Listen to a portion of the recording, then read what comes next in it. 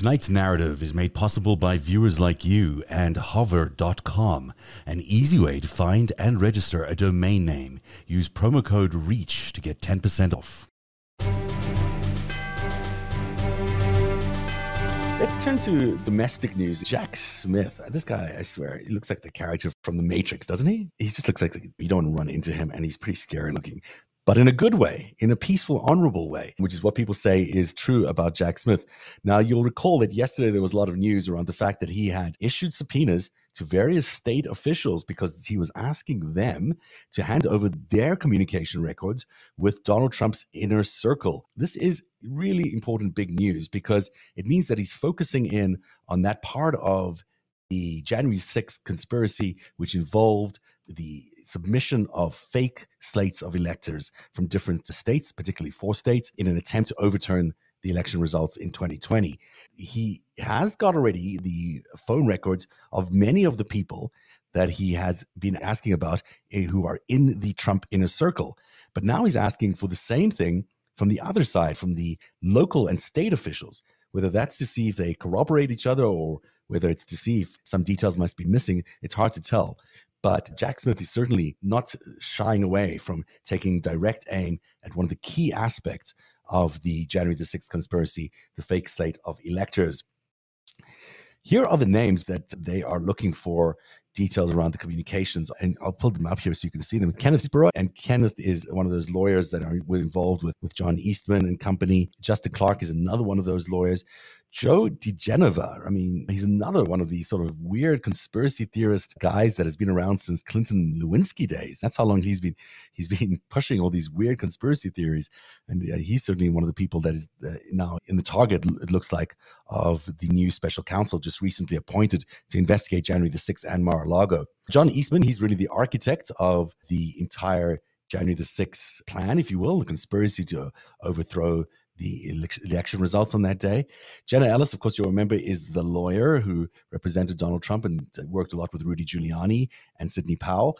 Boris Epstein is an interesting character because Boris Epstein is, of course, a Russian asset as well, many of us believe at least, and his involvement in everything related to Donald Trump since 2016 is very questionable, but it's interesting that he is one of the people that they're looking for information here because, as we pointed out on Twitter the other day, there's this really strange email that Boris Epstein was sent Jack a while ago. This would be 2020 on December the 8th, so just about a month before the January the 6th event. In it, he describes what will be a broad attempt to overthrow the government based on these false slate of electors. So I just talked to the gentleman who did that memo, Ken Chesebro.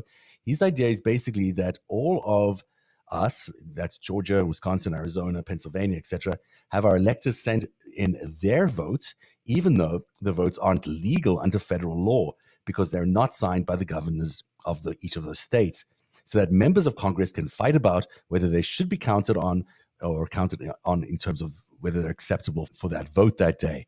That will create a wild scene where they'll be able to negotiate some sort of stalemate and then postpone the actual certification of the votes. My comment to him was that I guess there's no harm in it, legally at least. Of course, there is harm legally, it seems now. We would be sending in the fake electors' votes to Pence so that someone in Congress can make an objection when they start counting votes and start arguing that the fake votes should be counted. So this was published in the Washington Post and released by the committee, the January 6th committee, a few months ago. Caught our eye here at Narrative because of its so explicit in how it explains what's going to happen on January the 6th. If you're looking to prove a conspiracy, is the kind of document you would look for to prove that there was foresight and planning related to an event like January the 6th. And clearly, that's what they've done here. So that's why Boris Epstein's name is clearly there. And there's probably why Kenneth Chesebro's name is also there. Also on this list, Rudy Giuliani, and of course, the former New York Police Department Commissioner Bernard Kerik is there. Bruce Marks, Cleta Mitchell, another name we've discussed at length here, who was the conduit between a lot of the funders of January the 6th and the actual organizers of January the 6th through the Council for National Policy and others. So Cleta Mitchell, certainly an interesting target there. Very close to Jeannie Thomas, the wife of the Supreme Court Justice. Then there's Matthew Morgan, Kurt Olson and William Olson, of the Olson family, very supportive of these kind of efforts around the United States. And the list goes on. Sidney Powell's there, Victoria Toensing, and so is Lynn Wood, very controversial lawyer of Donald Trump. Not that he's saying in these requests that he is focused on investigating these people in particular, but it does give you that indication that he's certainly looking at these people and wants to know why they were talking to various state officials. So it's not a list of people you'd want to be on, certainly not in the week after this very dogged special counsel is appointed. So we'll be watching this with great interest, as we will the other thing that Jack Smith is focusing on very, very closely, which is the Mar-a-Lago investigation. And there was news today there as well, where apparently, even after they'd asked him several times whether he had any more of these classified documents, he kept denying it. The lawyers kept denying it. But Donald Trump still had various documents in various places, including Trump Tower, and also now it turns out in a storage facility, storage locker, contained 2 documents marked classified, and he was able to keep them there right to the very end. And he needs to hire a separate company to conduct a search of that storage locker and other facilities in order to make sure that there weren't any other documents that had been squirreled away. Can you imagine a classified document being put in a storage locker off-site, not even close to where the former president was living? And we know what he did with them, some of those classified documents. Of course, we've been reporting here on Narrative that some of those documents were marketed on the world stage to other foreign leaders in an attempt to keep these, to make some money or to profit off these, or to at least hurt some of the United States intelligence operations around the world.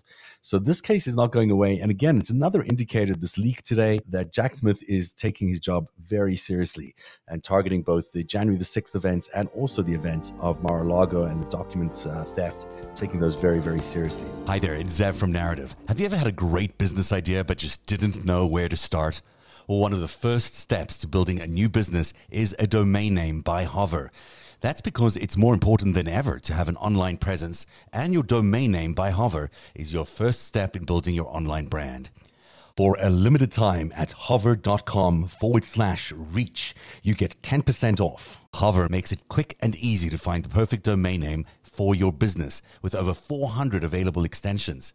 And with their Connect feature, you can easily connect your Hover domain name to many popular website builders with just a few clicks. Plus, Hover offers free Who Is Privacy. That's free Who Is Privacy that protects your personal information from being released online. Don't let the complicated search, sign up, and connection process of other domain providers stop you from starting your online brand today. Hover makes it easy to get started, so what are you waiting for? Find your perfect domain name at hover.com/reach. Plus, Narrative Live viewers get 10% off right now if you use the promo code REACH, that's REACH, or go to hover, hover.com/reach, REACH. I do want to share with you a couple of things that are happening at Narrative over the next few months, because this is our last episode of this season, which means we'll be back only around January the 13th or somewhere around there, maybe sooner if it's necessary. But the reason we're taking this little time out is because we're working on our next big, and this time it's really, really big, scripted serial. You remember we did The Dragon's Tail in this last season, which looked at the untold story of China's war on U.S. democracy. Well, we're following that up because as I was researching this really interesting story about the Murdochs in particular and about their involvement with the Kushners, I found myself in a tangent, into a bit of a historic tangent, and that led me to a really interesting discovery. And we will be detailing all of it. I'm trying to be as coy about this as I can right now because I don't want to give it away. But there will be a real expose over 6 or 7 weeks. We'll be exposing probably one of the biggest scandals in intelligence history. I'll just put it that way. And that's going to be in a very, very exciting series of episodes that will be scripted this time and available to subscribers. And here's the trailer for what we're planning to do. Gives you a little bit of a giveaway of where we're intending to go.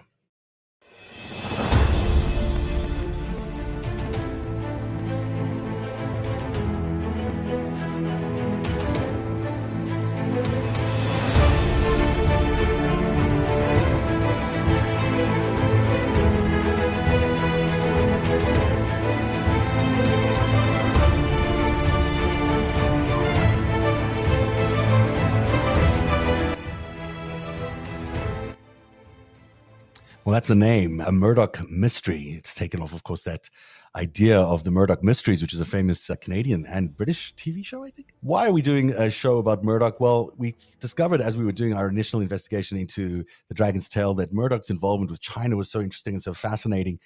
And then the more we dug into it, the more we could see that he was involved in some other things. And so we couldn't resist investigating this further. And it turned out to be relevant to one of the biggest scandals ever in the modern day intelligence history.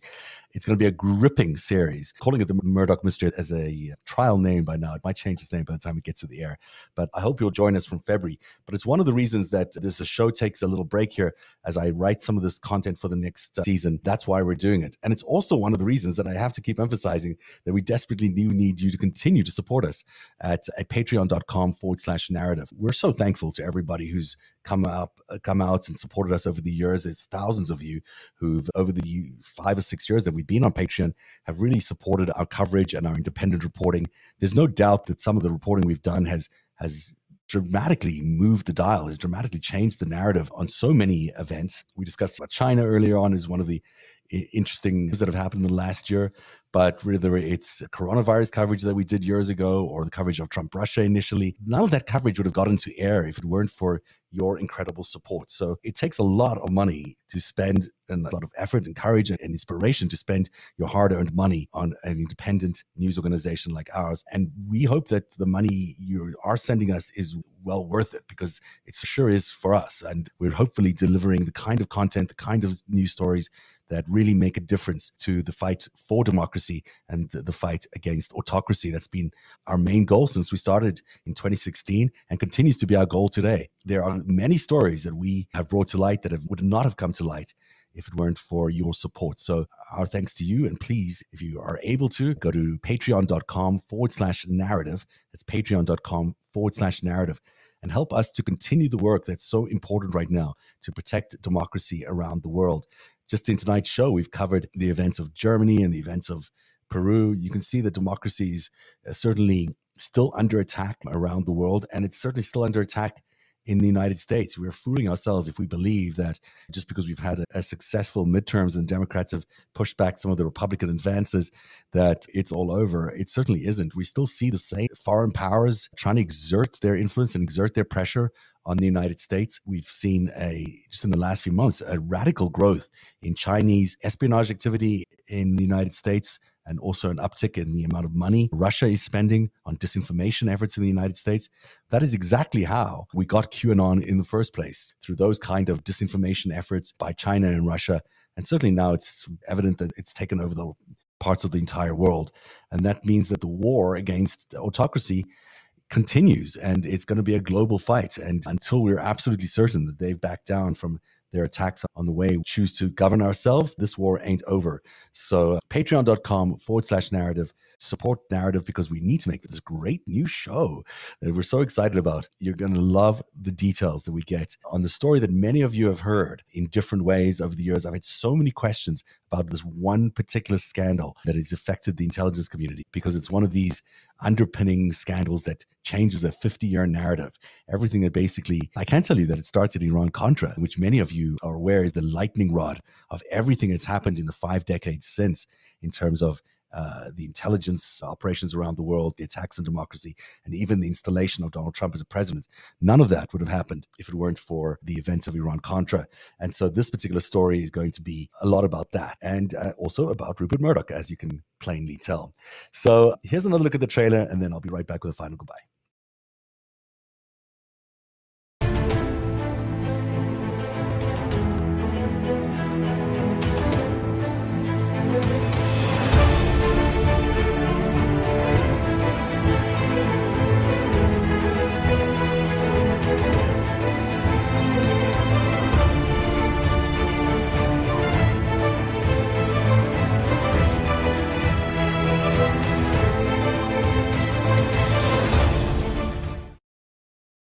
All right, that's the Murdoch Mystery. It's coming up in February right here on Narrative. And again, patreon.com/narrative is where you can go to help us produce that content, to become a producer on Narrative, and to help us make some of these stories that are so important to democracy come to light. We can't leave the show tonight without discussing what happened in Georgia. What a remarkable turn of events as Warnock is able to secure the 51st Senate seat for the Democrats. That is going to make such a huge difference to everyone in the Democratic Party, but also everyone in America, simply because it's no longer going to be that big an obstacle to get things through the Senate as it has been in the past 2 years for Joe Biden. So we're looking at a huge expansion potentially of the Biden agenda, which would be so good for Americans in general. It also just is the birth of a political star. I mean, I know he's been on the American stage for a couple of years now, but Warnock is becoming one of those that people are openly discussing about being a future presidential candidate. He certainly has been able to do remarkable things in a state where remarkable things are hard to do. This is still very much a purple state, and for Raphael Warnock to be able to win now 4 elections in a row and do it so with such grace and such elegance and a remarkable address at the end, he really is a true figure of leadership and prominence that we could see him really be the next potential leading candidate for the presidency out of the Democratic Party. Certainly not in 2024, but certainly into 28.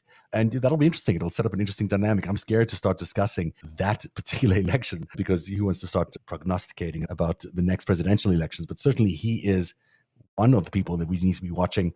The other person, of course, is Pete Buttigieg. We're still very impressed by his performance over at the Department of Transportation. And there's very many others that we're still not, haven't quite taken their public positions yet. But the Commerce Secretary comes to mind. There are other people that are beginning to build an incredible body of work and reason for them to be running in the next presidential elections. So now Raphael Warnock achieved a miracle. Now 4 elections in a row in a state where it's not so easy for Democrats to win. It just isn't. I mean, look at the way Kemp was able to hold on to his governorship there. With his victory there, it's remarkable then to know that same electorate able to support Warnock. And clearly the reasoning behind his success has to do a lot with the frustration around the Democrats. I mean, maybe not with the Democrats in general, but the Democrat candidate, Herschel Walker, was clearly unfit for the task. And I think people were unenthusiastic about going to vote for that candidate, especially as it was in this case, the second time they were forced to do so. And there was reports out of the New York Times today, and I'll just put this up for you guys to see, that in fact, it was that enthusiasm that gave Warnock such a tremendous opportunity there to win that Senate seat. So you can see here that a drop in Republican turnout was a big factor in electing Warnock.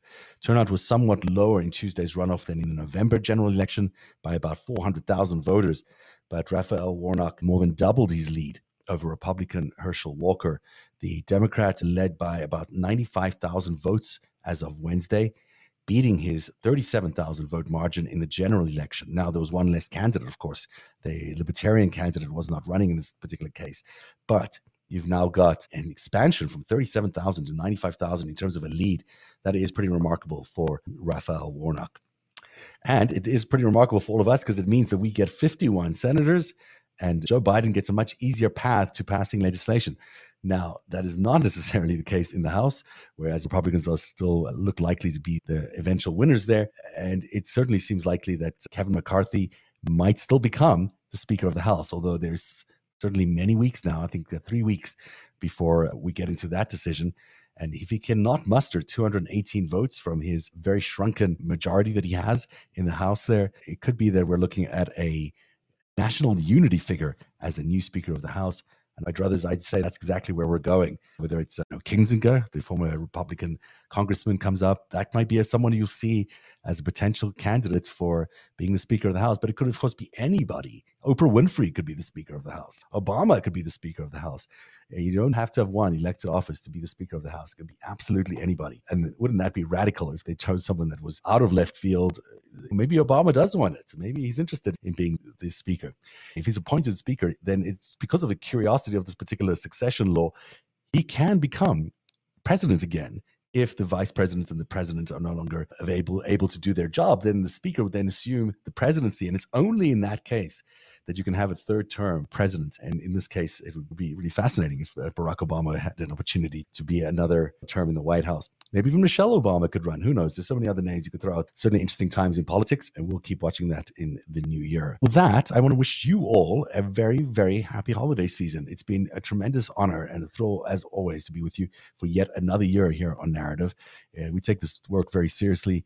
Takes hours and hours of research preparation and all sorts of things to make sure that you get the right information, that it's all fact-checked, and that you are able to walk away from these shows with factual information, true information that is able to protect democracy and also able to inspire you to take the right kinds of actions, no matter whether you're taking it by supporting your local officials or whether you're taking it by running in office or whatever it is that you might be doing. It's so important that we provide you the accurate information, as we have now done for 6 years, to be able to inspire the right kind of decision making by American citizens so they can make the right choices for their own lives and their own families. It's what it comes down to at the end of the day. If you're watching on YouTube, don't forget to subscribe to the channel. I think if you subscribe now, you might even become our 4,000 subscribers. So subscribe to the channel. Don't forget there's a little notification alarm looking thing. Click on that, because that way it will remind you every time we're on the air. If you're watching this on Twitter, don't forget to follow the Twitter account at Zev Shalev or at Eric Garland. And you can also follow at Narrative TV, Narativ. And if you're watching on podcasts, which Apple Podcasts carries our video podcast, don't forget to follow, rate, and share our programming. It's really important for us to do that in order to keep our awareness up. That's Apple Podcasts provides a video feed and an audio feed of our show. So make sure that you subscribe to both if you can. And of course, we're also available on Spotify and various other places. I will be back in early January with a lot more of Narrative TV, but I guarantee you I'll be back even well before that, because there seems to be lots of news happening in the final run up here to the holiday season. So look out for us on the 21st when we'll be doing coverage of the January 6th report, but there'll be many other times we'll be dropping in for the news. Plus, next week on Tuesday or Wednesday, we'll do a rerun episode, and we'll do one of those every week until we're back on January the 6th. On that note, wishing you and your families a very happy, healthy, and prosperous time over the holidays. I hope you get all the best gifts ever. And I hope you're ready for another big year where we'll be advancing the fight for democracy and taking on autocracy around the world, making sure that people still have a say in politics, people still have a vote in their future, and can still live the American dream. On that note, for Eric Garland and me, Zev Shalev, we wish you a very good night. We'll see you again soon. Every minute of Narrative's reporting, every story that we break is made possible by our patrons. You too can become a patron by joining at patreon.com/narrative. Narrative, where truth lives. One day, you'll tell the story of autocrats, crooks, and kings who came for our freedom.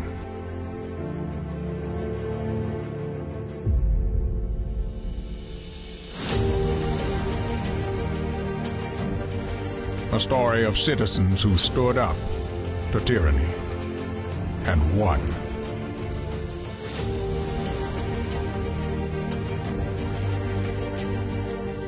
The people prevailed